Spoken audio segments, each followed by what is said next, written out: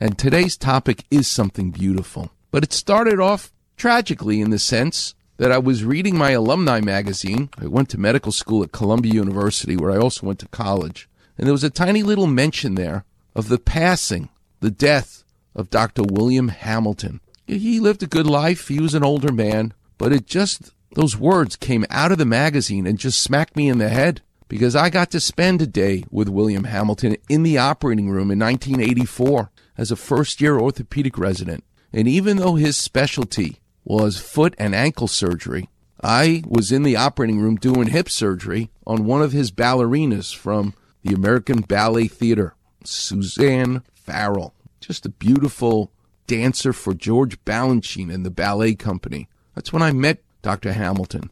And I can remember every single moment I was with him, even though we weren't doing a foot and ankle procedure.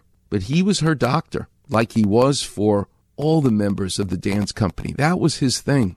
And he pretty much invented the whole idea of sports medicine for ballet dancers. But just being in his presence made a big impression on me. Well, lo and behold, at Cedars-Sinai is a foot and ankle surgeon that we love. We use him all the time, Dr. Tim Charlton, who's going to join us at 7:30 because he did his training with William Hamilton. And I thought all week, how exciting it's going to be to hear from someone who spent a lot of time with William Hamilton, who taught him, and the whole idea of handing down knowledge. We all have to do it, and we've all been the recipient. But there's a right way, a wrong way, and then there's the home run way of doing it. And since I love the world of art, the world of sports, and the world of surgery, I want to focus today, which is kind of what this show is for 12 years.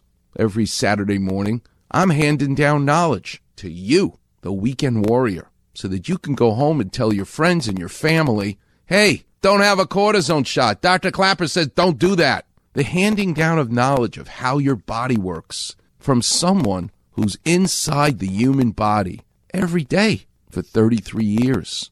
More than that, actually, 40 years. But 33 years in my career at Cedars. So where in the world of art in my lifetime do I see an example to illustrate the beauty of handing down knowledge? Well, it comes from this guy. It's a pretty good crowd. That's right. Saturday. Billy Joel. And the manager. The song's from 1973. Cause he knows that it's from his second album. They've been coming to see. Dropped out of high school. Had to support his mom and his daughter. He was so tired every morning he couldn't go to class. And he didn't want to go to class. But he loved music. And Billy Joel had a music teacher named Chuck Arnold, who saw him cutting class one day, sitting at the piano, and says, what the hell are you doing here? You should be in class. And Billy Joel says, I'm not going to class. I'm too tired from working all night. I got to make money to support my family. My dad left the family, went back to Europe.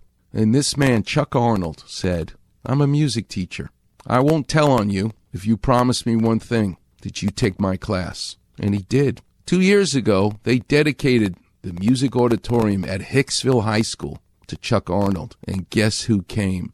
Came back to thank his music teacher for telling him something that nobody else told him. Billy Joel, you should be a professional musician.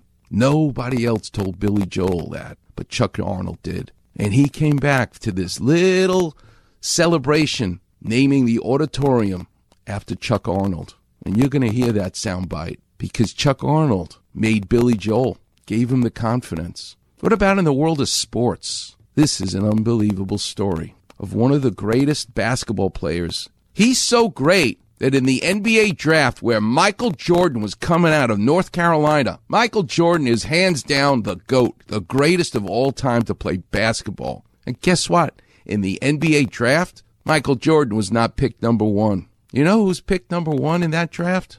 This is a great trivia question. Who beat out Michael Jordan in the draft? Who was number one that year? Hakeem the Dream Olajuwon from Nigeria. Didn't start playing basketball till he was 15 years old. He was a soccer goalie. But not only does Hakeem Olajuwon represent all that Wilt Chamberlain, all that Bill Russell, all that Moses Malone could give to him in knowledge and pass it into him, but he modified it.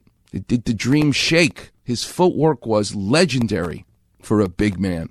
but you're going to hear an interview with Yao Ming talking about he's my teacher. Hakeem Olajuwon passed down that information, that knowledge that he got to the next young center at Houston.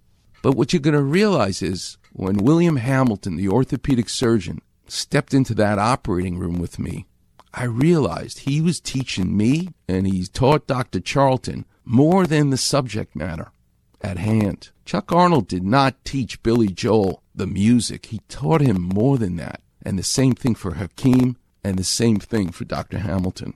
The handing down of knowledge, it has to be packaged properly. I have in front of me one of the greatest foot and ankle lectures. It's called Clinical Symposia. It's from 1985. Surgical Anatomy of the Foot and Ankle by Dr. William Hamilton. Okay, this is a manuscript teaching you anatomy and injuries, pretty much for a surgeon to understand.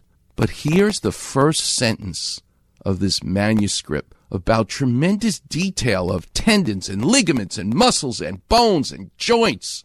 The illustrator Frank Netter, the greatest medical illustrator of all time.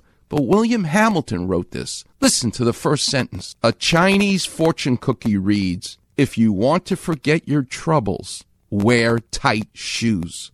Certainly we take our feet for granted, Dr. Hamilton writes, probably more than any other part of our body.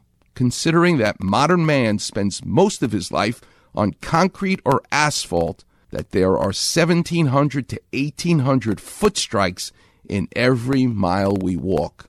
We take 1,000,000 steps a year as a human being. But who would start a manuscript, a technical journal, with a Chinese proverb about tight shoes? That just tells you what a masterful teacher is. They hook you, they engage you, and that's what happened to Billy Joel, Hakeem Olajuwon, me, and Dr. Timothy Charlton. Let's not forget to talk about food. Where do we see that handing down of knowledge? In the case that I'm going to mention, it's from father to son. But the father who started this amazing place for fried chicken gives full credit to his ancestry. The best fried chicken you'll have in Los Angeles is exactly what this topic is. They don't just use spicy sauce to make it snap. This guy manages to use honey and sweeten the spice. It's a genius idea. The batter for the fried chicken, blow your head right off your head. It's so good. And I'll tell you where that is coming up.